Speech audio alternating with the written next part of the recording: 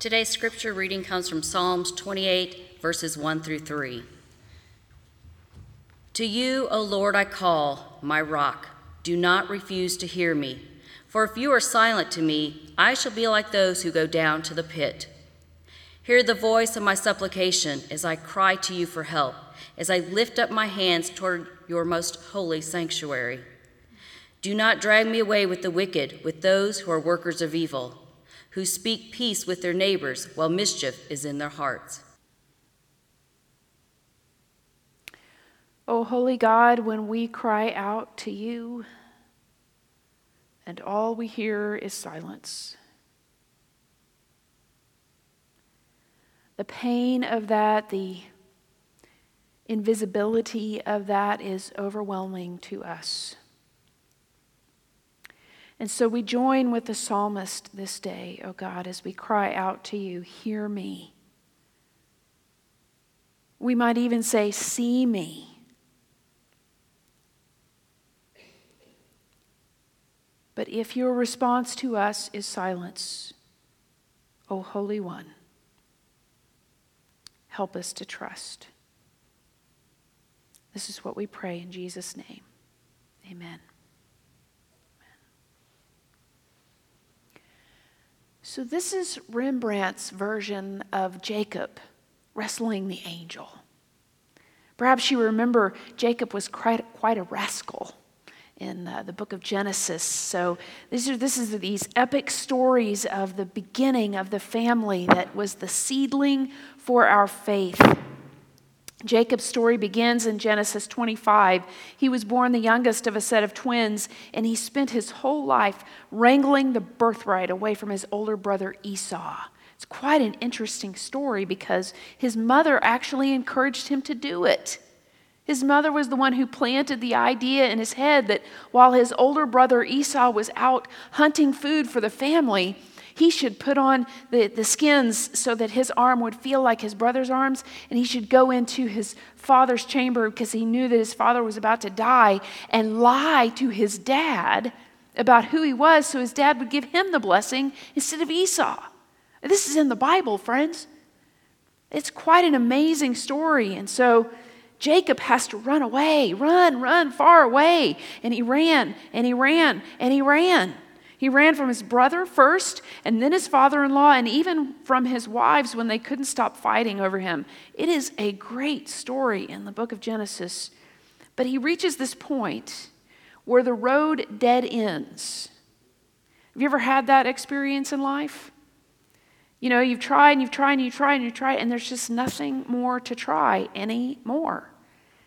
And so he ends up in the dark, falling asleep all by himself, head on a rock, and an angel comes to wrestle the last bit of fight out of him. It's interesting to me the way Rembrandt interprets not Jacob so much, but the angel, because the way the story of Genesis tells it, it's not friendly. They're wrestling all night long, and Jacob says, I'm not going to let you go. Does that look like he's not going to let the angel go? I'm not going to let you go until you bless me. And so finally the angel hits his hip socket so hard that he limps for the rest of his life. And out of that comes a blessing. He receives a new name, and the name is Israel. Have you ever experienced that moment when the holy presence doesn't feel friendly to you? You've been wrestling with God all night long.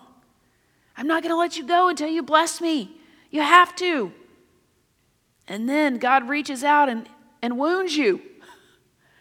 Gives you a limp for the rest of your life. That's the kind of presence that Jacob is experiencing. Sometimes that moment, friends, is known as the dark night of the soul. Barbara Brown Taylor is one of my favorites.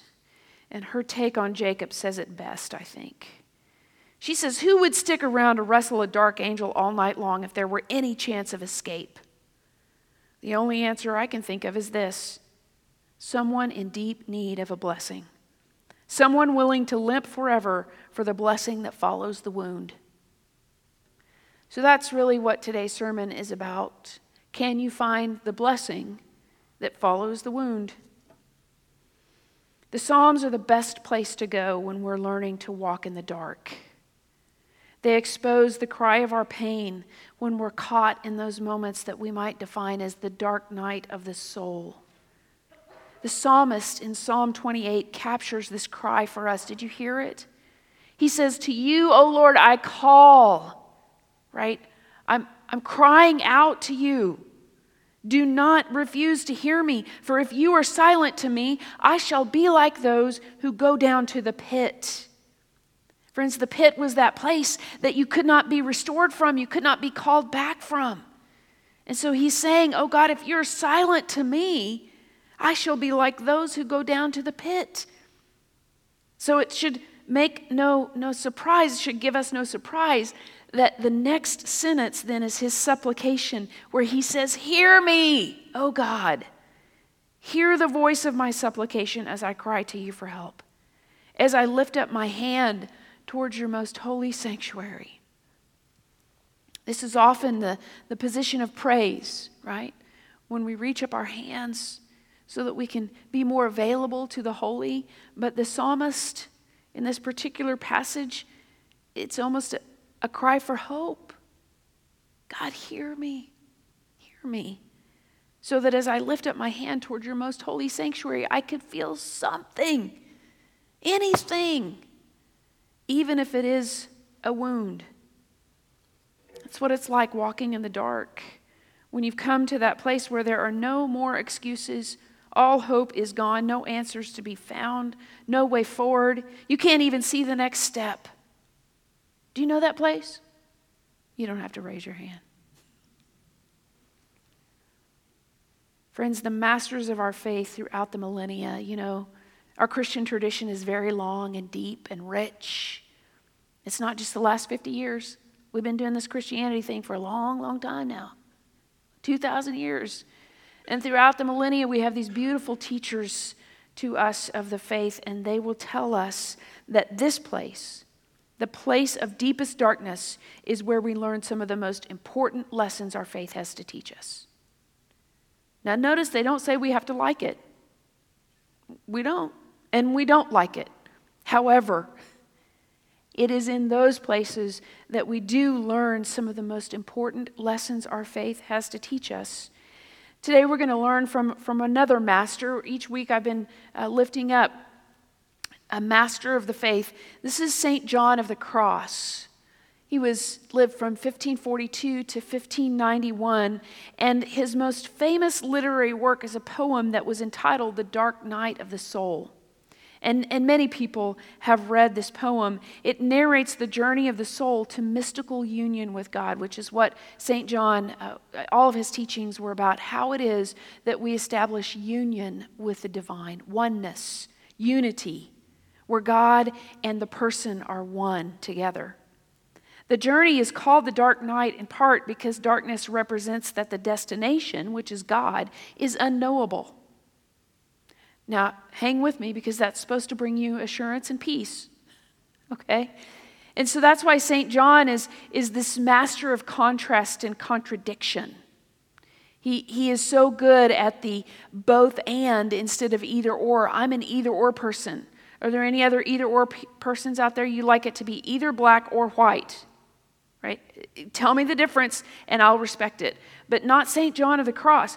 He's a both and person. Did you know that it can be both? And so in his writings, you're going to find a lot of contrasting light and dark, contrasting nothing and everything, and that all of this is held together in this unity of the divine oneness. I want to give a shout out here too, again, Wyatt Smith, our Associate Youth Director, because he has done a lot of study of the mystics in our faith, both ancient and contemporary, those who are able to understand the mystery of God, but not up here, not intellectually, not cognitively, but to understand the mysteries of our faith more in their soul, or sometimes in the Hebrew word, it'd be kind of like right in here, in your gut. And so when we were preparing this sermon series, Pastor Heather and I, we asked Wyatt, help us understand what mystics you would lift up as those who could teach us in our faith today. And so he lifted up St. John of the Cross, and he gave us this particular quote from St. John, which I thought was beautiful. I want to share it with you today. Love consists not in feeling great things, but in having great detachment. Do you feel the contrast? Let me share that with you again. Love consists not in feeling great things, but in having great detachment. And we're going to talk specifically what he means about detachment, but just feel the contrast for a moment. Love consists not in feeling great things, but in having great detachment and in suffering for the beloved. The soul that is attached to anything, however much good there may be in it, will not arrive at the liberty of divine union. For whether it be a strong wire rope or a slender and delicate thread that holds the bird, it matters not if it really holds it fast. For until the cord be broken, he says, the bird cannot fly. So see this image again that he's giving to you, the bird.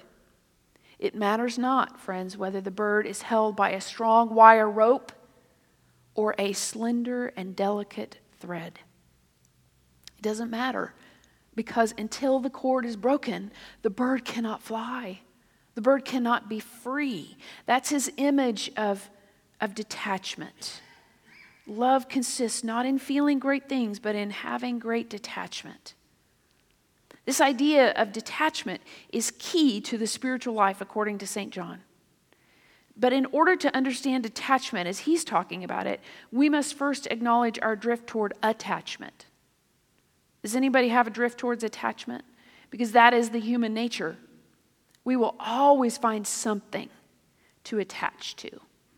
And even when it's a really, really, really good thing, if we are holding tightly to it, or if it supplants who God is and is God calling and who God is calling us to be, then it is an attachment. That's what St. John would say. Friends, with no conscious effort on our part, we will always attach to the things of this world. These attachments will distract us, even prevent us from union with the divine. So can you see why that was so important for St. John of the Cross, that we learn to detach? My prayer posture and learning in this is we have to hold loosely. We have to have open hands. So whatever God chooses to give us, we hold it loosely. We are detached from it. Because the moment the cord, whether it be a strong wire rope or a slender, delicate thread, any time that begins to hold on to us, then we cannot be free to be who God is calling us to be. So that's the idea of detachment. It's a goal of the spiritual life. And he goes on to say, St. John does, that it involves self-denial. Now, how many of us look forward to self-denial? Anyone? I don't. I don't wake up in the morning and go, boy, I sure hope that I get to sacrifice today. I hope I have to deny myself something I really want. But it is in that discipline of learning to deny ourselves, and he would even go so far as to say killing the ego, the part of ourselves that is convinced we're right. And I know you all have it. You're human beings and you're breathing, right? You've got an ego. And he says that part of us, our ego, that convinces us that we're right, that it is all about us, that has to die.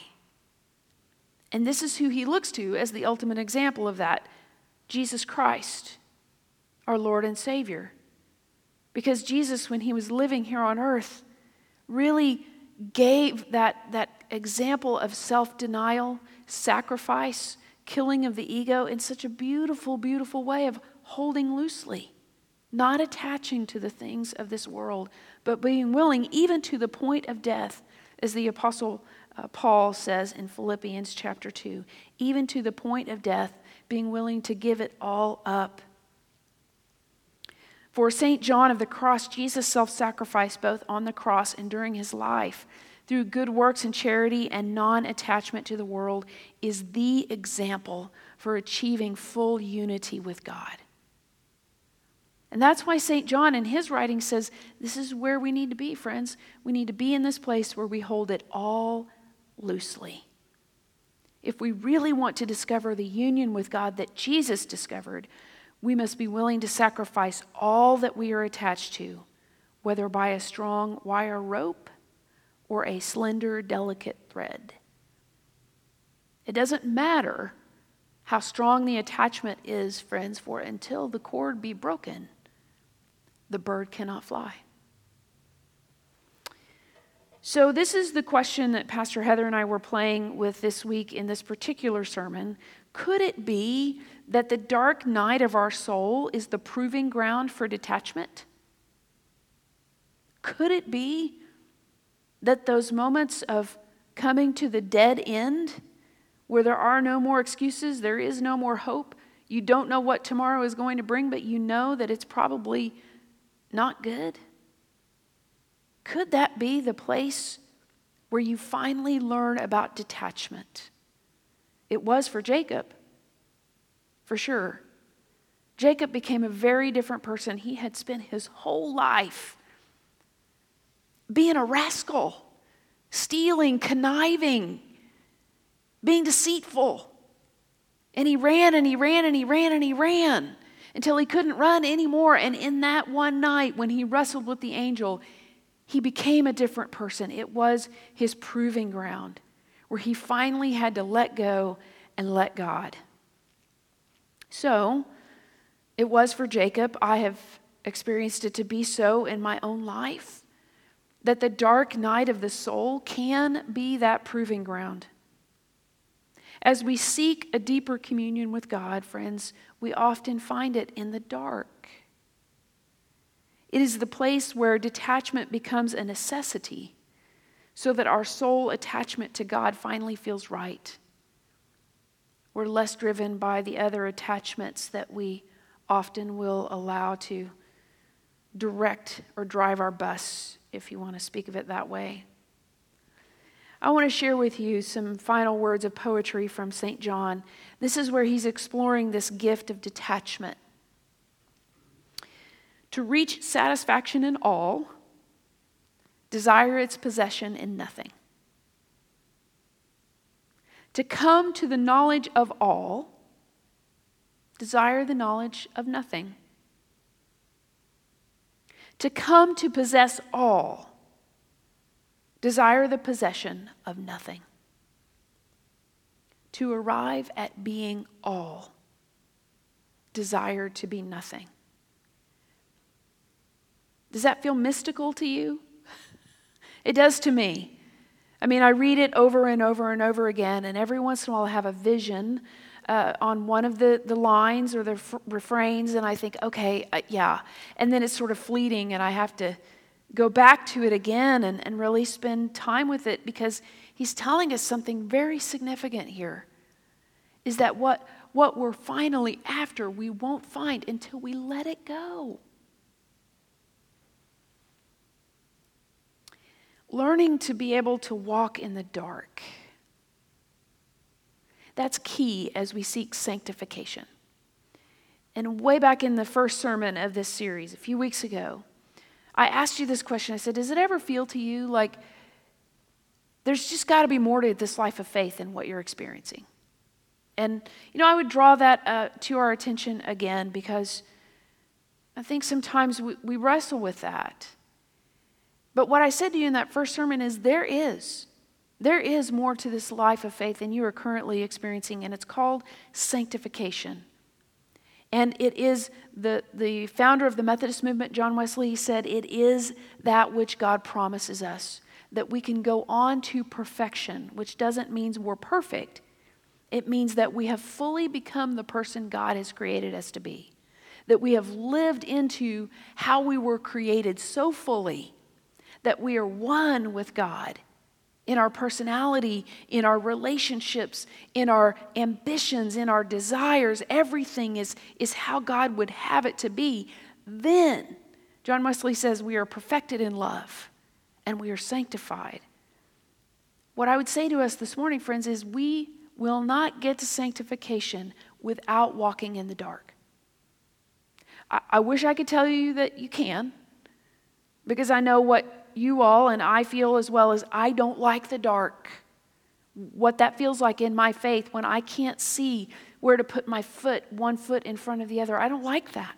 That's hard.